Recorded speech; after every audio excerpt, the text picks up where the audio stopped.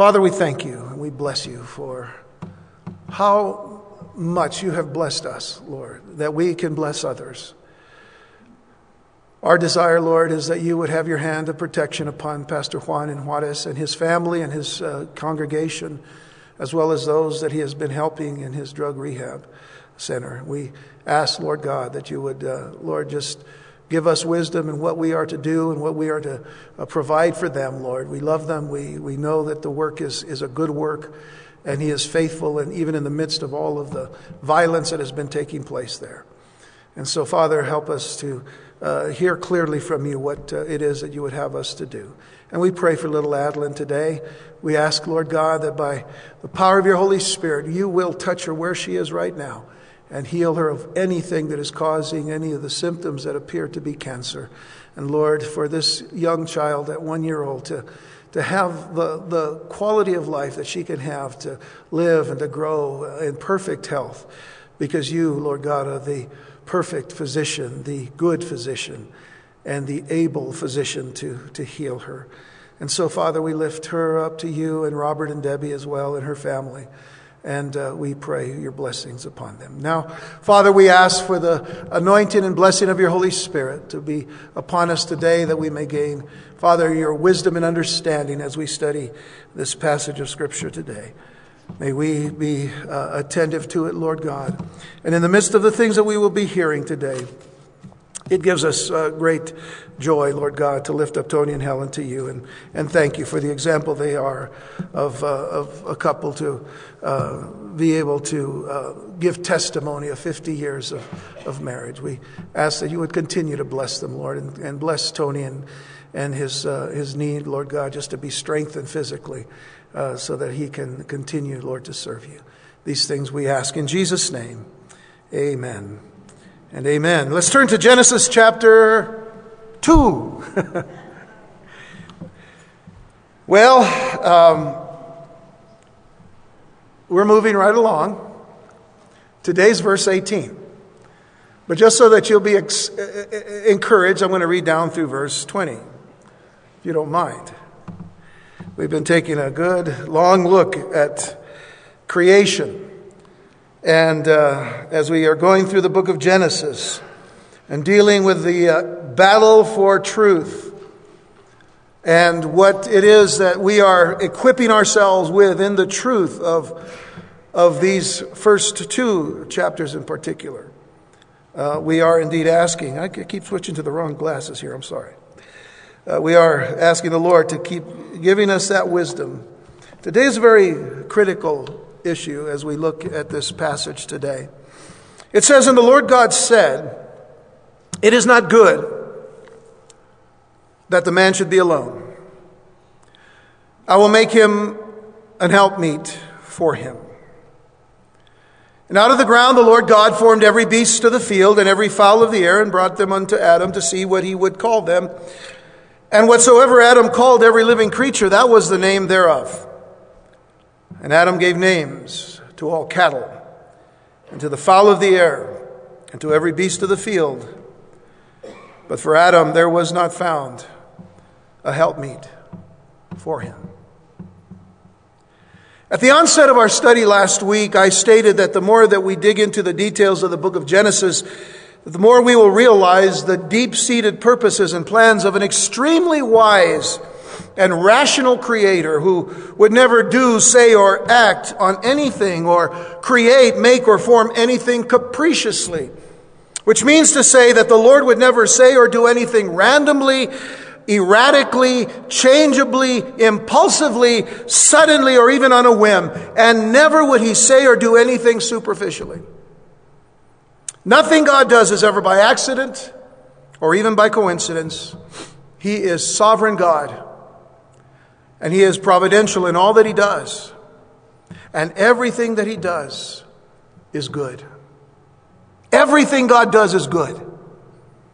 The creator of the heavens and the earth and all that is in them has never done anything by trial and error, and has never had to go back to square one, as we said last time.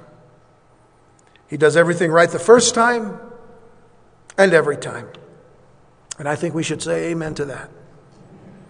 That said, I look at the current state of our world. our society, our culture. And I realize that many people would not share these statements at all with me. Man's perceptions and opinions about the Judeo-Christian God and his revelation found in the Holy Scriptures, the Bible, bring to mind a statement and a story I read this week in World Magazine. By the way, World Magazine is a Christian magazine that is similar to Newsweek, Time, in the sense of giving current news and current events from a Christian perspective. But I was reading this story, or this article, I should say, in World Magazine by one of its editors, Marvin Olasky. And in this particular article, this is what he writes. He says, "When I think of the disjunction between evidence of God's power and our reactions to it, this story comes to mind. A grandmother is watching her only grandchild playing on the beach. A huge wave comes and yanks him out to sea. She pleads, 'Please God, save my grandson.' Immediately a big wave comes and washes the boy back onto the beach unharmed. But the grandmother looks up to heaven and says angrily, 'He had a hat!'" Now, Olasky adds this thought. He says, "We so much like being the center of attention that we don't realize our foolishness. We so much like being the center of attention that we don't realize our foolishness. God does these wondrous, mighty, awesome things, and we react by saying, 'It's not enough. It's not the way I do it.'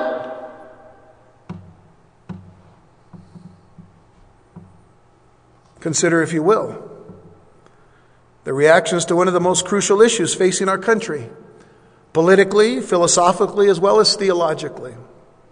It's the issue of same-sex marriage. A few years ago, then President George W. Bush stated a number of times when asked, that marriage is a union between one man and one woman in America. He hoped that it would stay that way, and efforts were being made to protect marriage.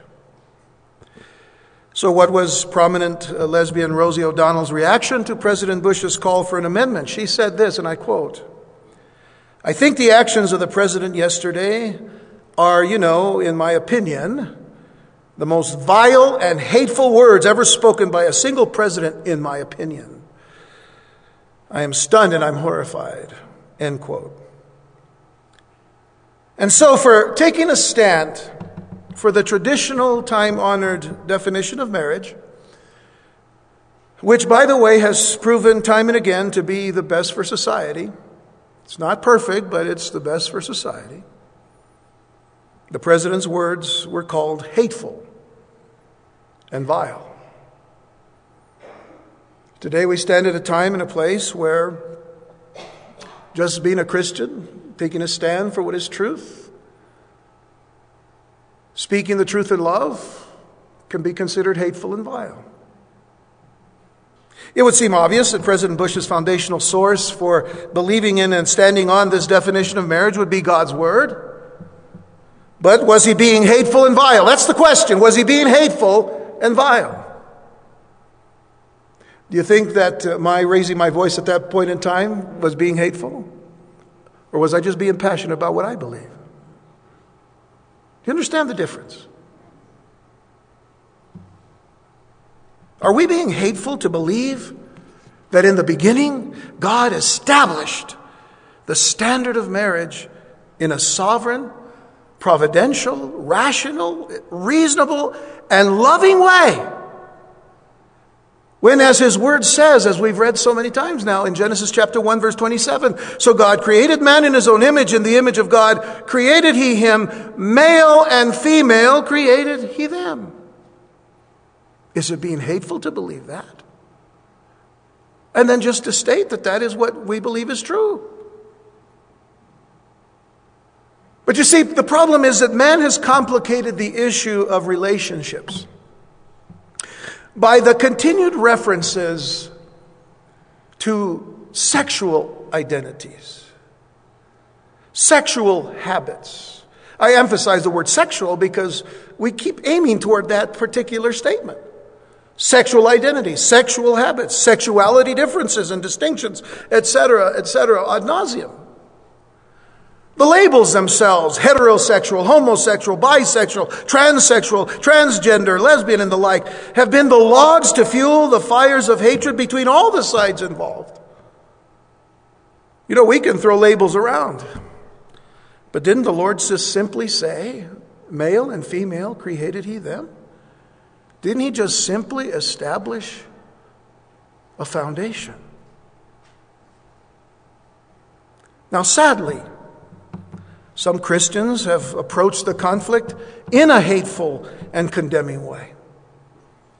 I'm sure that we've all seen the news reports or articles with pictures on it where people are standing, let's say, at a gay pride parade in some city, and there's a group of huddled Christians with big placards and signs saying, of course, all homosexuals are going to hell, and using such language that makes me wonder whether Jesus would have approved of that particular method. But please understand this. As believers in Jesus Christ, we are called to speak the truth in love. So let's remember that, first of all. But understand this, if you understand anything at all today, that no sexual sin is better or worse than any other. Now, in the weeks to come, I'm going to take you to the Scriptures so that we can see the juxtaposition of all of these sins because of the arguments that are thrown against the Bible and against traditional marriage and traditional views and all. And the desire for some people to say, well, the homosexuality issue is we've gone beyond that now, so culturally it's acceptable and all that. Well, just a minute. We have to take what God says. So let's get back to this thought. No sexual sin is better or worse than any other. Some will condemn homosexuals, but be a little less condemning of fornicators and adulterers. This is a point we need to take to heart. On the other hand, homosexuals, or homosexual proponents, I should say, will demand that homosexuality has now passed the test culturally and socially, and because of its acceptance is no longer to be condemned. But isn't it still wrong now listen, isn't it still wrong to marry a sister? Isn't it wrong to marry your mother? Isn't it wrong to marry a brother or a father? Much less the family pet? But these are all issues covered by the Scriptures, along with homosexuality. So we can't take one out and say, well, this one's okay, and all these other ones okay. If we don't like this and this and this and that, but this one, it's acceptable. No, they're all together still. We'll deal with this more later. I just want to kind of scratch the surface in a general sense, but I just want us to realize that things haven't changed from the time the law was given. So you see how volatile an issue we're dealing with here. And I pray that we would approach this in the love of Christ. I pray that we'll be able to speak the truth in love and have people understand we're not trying to be hateful or vile. God has set a standard long before any of us were around to complicate things. So let's consider His word now. Verse 18, the Lord God said, "It is not good that man should be alone. I will make him a helpmeet for him." And out of the ground the Lord God formed every beast of the field and every fowl of the air and brought them unto Adam to see what he would call them. And whatsoever Adam called every living creature, that was the name thereof. And Adam gave names to all cattle and to the fowl of the air and to every beast of the field. But for Adam there was not found a helpmeet for him. I think we can say very clearly that when God did this, He was doing this to make driving home a great point here. As wonderful and as beautiful as animals are, we're not compatible to them. And we're not comparable to them. Pure and simple. I think we can understand that, can't we? Now, throughout the rest of this chapter, we will discover a precious passage of Scripture. We will find the experience of need and desire on Adam's part. We will see the experience of caring and love on God's part. We will see the experience and promise and provision by God. We will see and experience the anticipation and the excitement of Adam and the experience of warmth and tenderness both by Adam and Eve as we go on through this chapter. But I've entitled this study From Husbandman to Husband because it is in this next section of chapter 2 of Genesis that we discover a second garden. The first garden, of course, is Eden, the delightful garden given to Adam. But the second would be Eve. The second garden is Eve.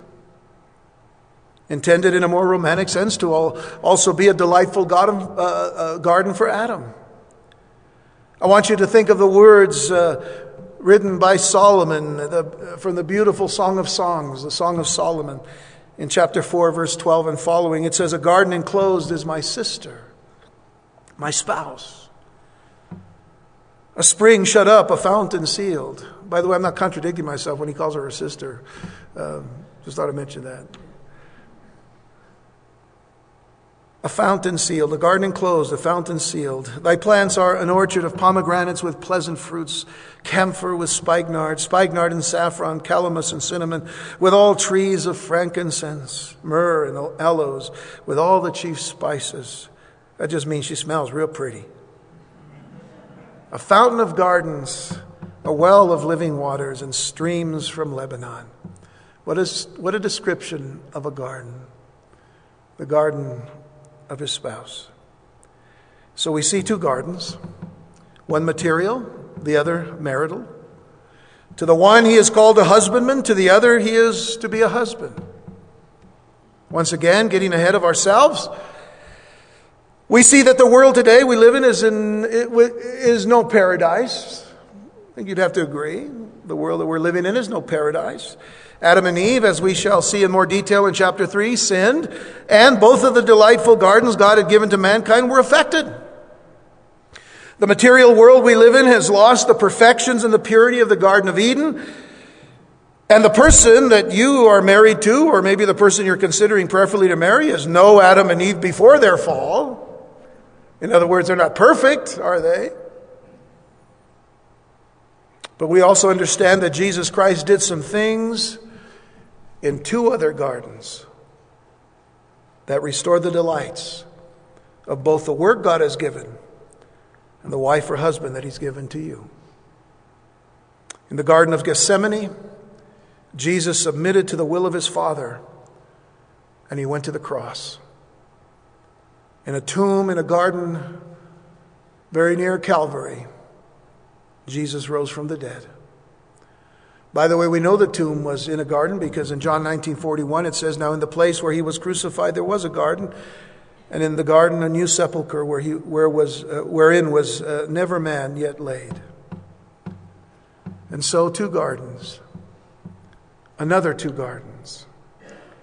And in these two gardens, the Garden of Gethsemane and the garden tomb, Jesus Christ our Lord changed everything. He changed everything. Men and women who were lost, hell-bound sinners can be saved for eternity. And the two gardens affected by the fall of Adam and Eve can be restored as delights until the return of Christ. And so let's get back to verse 18 for just a moment. And the Lord God said, "It is not good that man should be alone. I will make him a helpmeet for him." Now, remembering that the book of Genesis is a book of firsts, consider that in this verse is the first time that God saw something that was not good. The first time that God saw something that was not good. You do remember that every day of creation, God did something and he said, it's good. God saw it and it was good, and it was good, and it was good. And then it was very good when it was all said and done.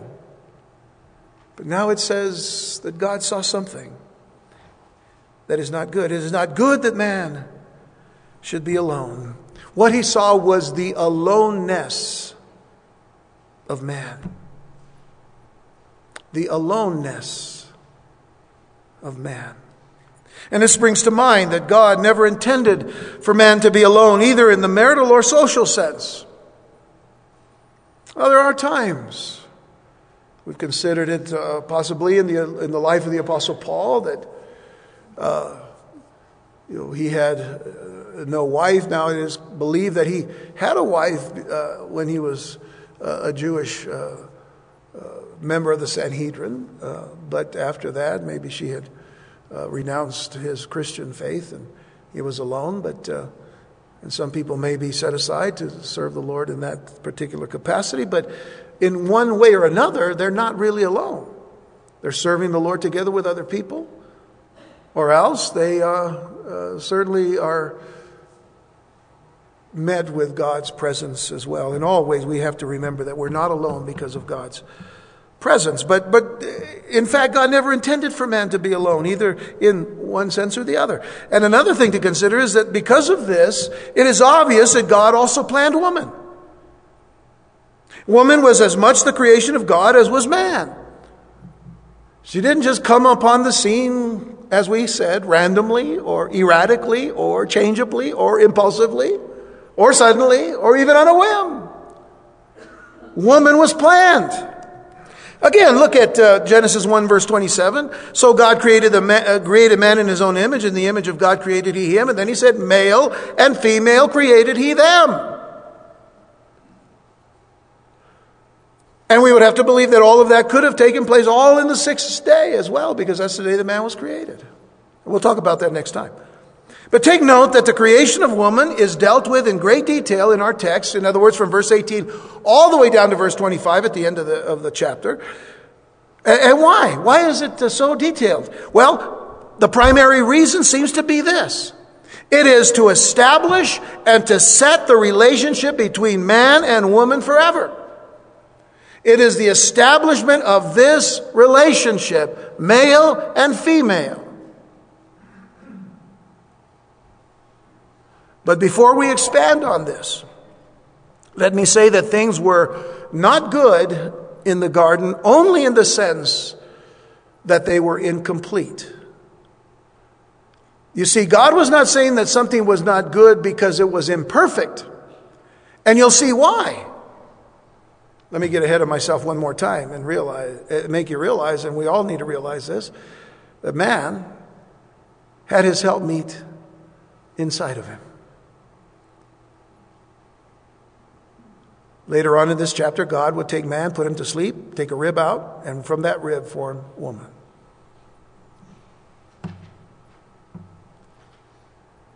He was incomplete because she was not yet in the form that God wanted her to be.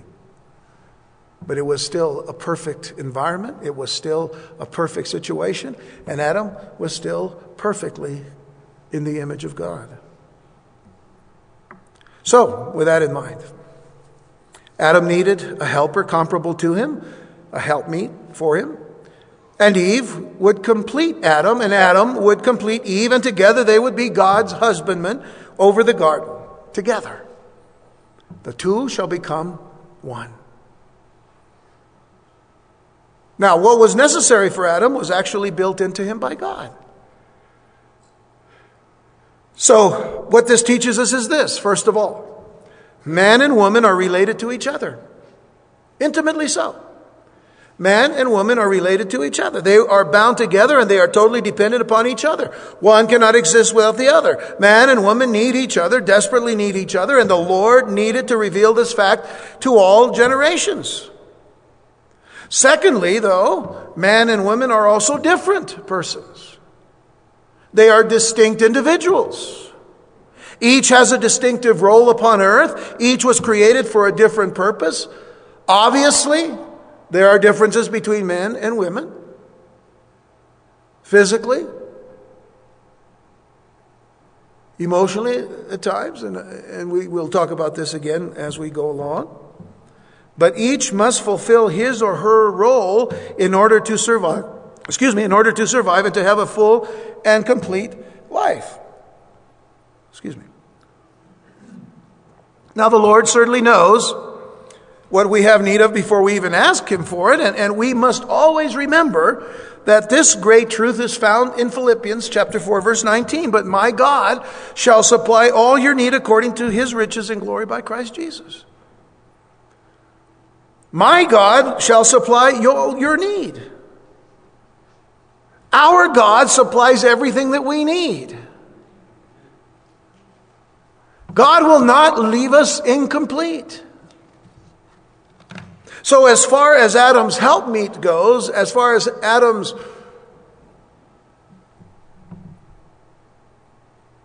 comparableness goes, it was the Lord himself who planned and who spoke in this event. The plan for woman's creation was not just an afterthought. It was not an inferior plan. And by the way, ladies, it was not a superior plan either. I say that because there have been some people, women's groups that would say, well, God created man, and then he realized he could do better. No, that's not true. That's not in the scriptures. That's made up. So woman's creation was not just an afterthought. It wasn't an inferior plan. It was not of lesser importance, and it was not given less attention and thought than the creation of man. On the contrary, the opposite of this is true. Great attention and great thought were given to the creation of woman. Getting back for just a moment to the phrase "not good," when it says that he saw that it is not good that man should be alone, the meaning of this little phrase "not good" is very clear in the Hebrew. It means incomplete, unfinished, unfulfilled, and deficient. In other words, standing by himself, standing alone, man is incomplete, man is unfinished, he's unfulfilled, he's deficient, and eventually he's lonely. And God knew this all along.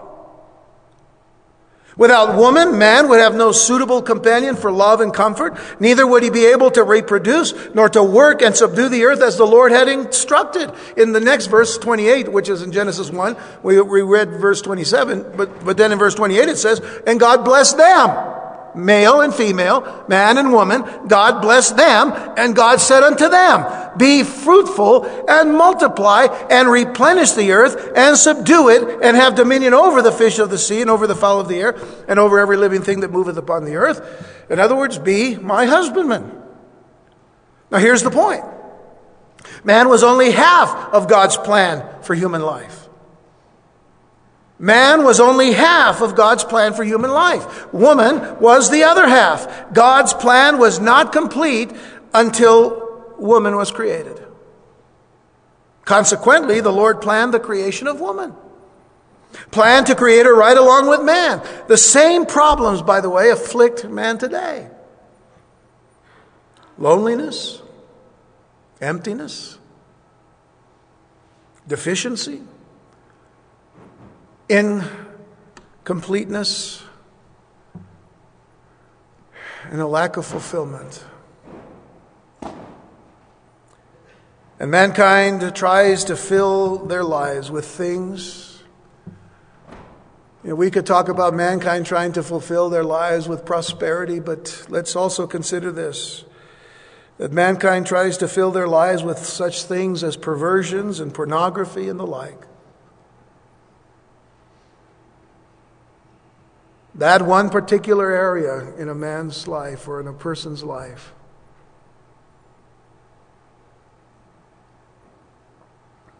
Remember that God didn't create man and woman to suffer such afflictions. But too many of us do. And all because of sin. There's the problem. Genesis chapter 3. We haven't gotten there yet, but we've talked about it a lot, haven't we? We have, because we already know what the problem is. And the question is there an answer? Is there deliverance to these problems?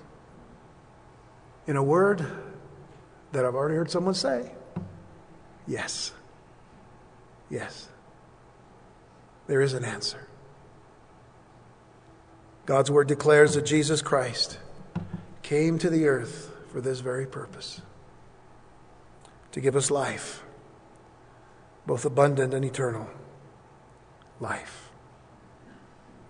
All anyone has to do is this: to turn to Jesus Christ and to follow him.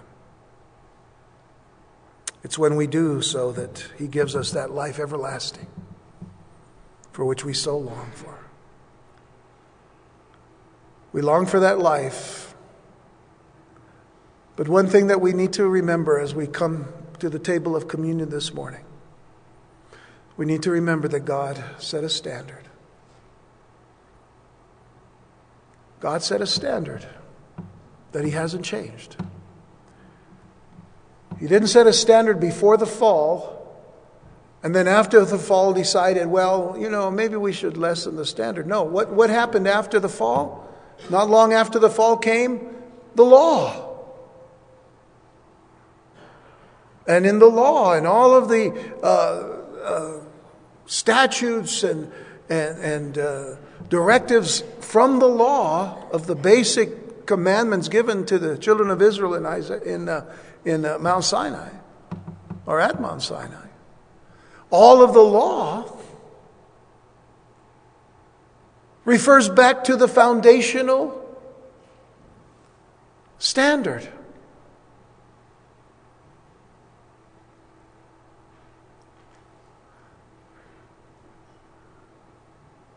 But where we see that Moses brought the law, Jesus brings grace and truth. The law came through Moses, but grace and truth through Jesus Christ. Our understanding of the law, our understanding of the fulfillment of that law,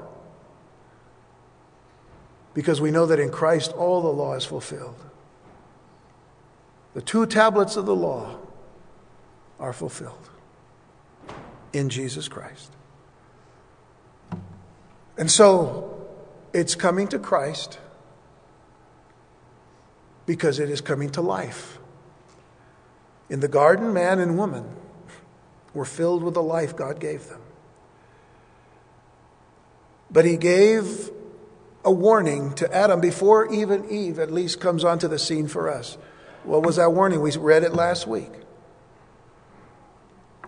Of all the trees of the garden you shall eat, but of the tree of the knowledge of good and evil you shall not eat of it. For on the day that you eat of it, you shall surely die. Amongst all the trees that God said you can eat from, was the tree of life. And we talked about this last week. And who is our life? John 1 verse 4 says what? In him was life, and the life was the light of men. You want light in your life, you need the life of Christ in your life.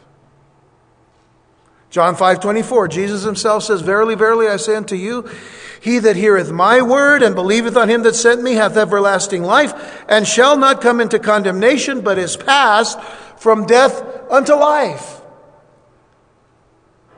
You see, when Adam and Eve ate of the tree of the fruit of knowledge of good and evil, or the tree of the knowledge of good and evil, they died spiritually. And God had to do something. God had to take an action. I know we haven't gotten there yet, but I'm not going to wait till then. I don't know when that's going to be. When we get to chapter 3. But we know the story already. We know the account. God took action. They ate of the tree, and what did they see? They were ashamed. They were naked, and they knew it. And they covered themselves with fig leaves of all things. Itchy fig leaves. And God said, let me take care of that. And he killed an animal. And the blood was shed of this animal. And from this animal he took the skins, probably a sheep, and he clothed Adam and Eve. It happened, but it was symbolic as well. It gave us the type of our Savior, dying, shedding his blood, and covering us with himself, so that we might have that life again. To pass from the death that we suffered from disobedience into life everlasting. Jesus said in John 10:10, "The thief cometh not but for to steal and to kill and to destroy. I am come that they may have life, and that they might have it more abundantly." Life. By the way, Jesus says in John 14:6, "I am the way, the truth, and the life. No one comes unto the Father except by me." I am the life. I quoted this often, but Jesus in Matthew chapter 11, verses 28 through 30 says, "Come unto me, all ye that labor and are heavy laden, and I will give you rest. Take my yoke upon you and learn of me, for I am meek and lowly in heart, and you shall find rest unto your souls. For my yoke is easy and my burden is light." You'll find rest. What did we say last week when God put Adam in the garden? That statement of placing him there said, "I have set him to rest." And it is that rest that so many of us need in this day and in this time. And then Paul himself says in Romans 10, verses 8 through 13, "But what saith it? The word is nigh thee, or near thee, even in thy mouth and in thy heart. That is the word of faith which we preach, that if thou shalt confess with thy mouth the Lord Jesus, and shalt believe in thine heart that God has raised him from the dead, thou shalt be saved. For with the heart man believeth unto righteousness, and with the mouth confession is made unto salvation. For the scripture saith, Whosoever believeth on him shall not be ashamed." If you believe on him, what shame is there any longer? Jesus took our sins, and he took our shame, and he hung it on a tree. So those who believe on him shall not be ashamed, for there is no difference between the Jew and the Greek. For the same Lord over all is rich unto all that call upon him. For whosoever shall call upon the name of the Lord shall be saved. As we come to the bread and the cup this morning, it isn't a matter of saying, I've got to clean myself before I can take that because I don't want to take it unworthily. Let's understand what the scripture is. Do you know that this bread and this cup is for sinners? It's for us. What we're doing here today is to reflect upon what Jesus Christ has done so we can once again refocus our lives, refocus our attention, refocus our heart upon living from this day forward, from this table forward, in the love, mercy, grace, and truth of Jesus Christ. Because it is no longer we who live, but Christ who lives in us. Because it is his life in us. And I said a lot of things today, bringing up some issues that we're going to deal with in the next time. By the way, I just realized last night, I said, next week is Mother's Day.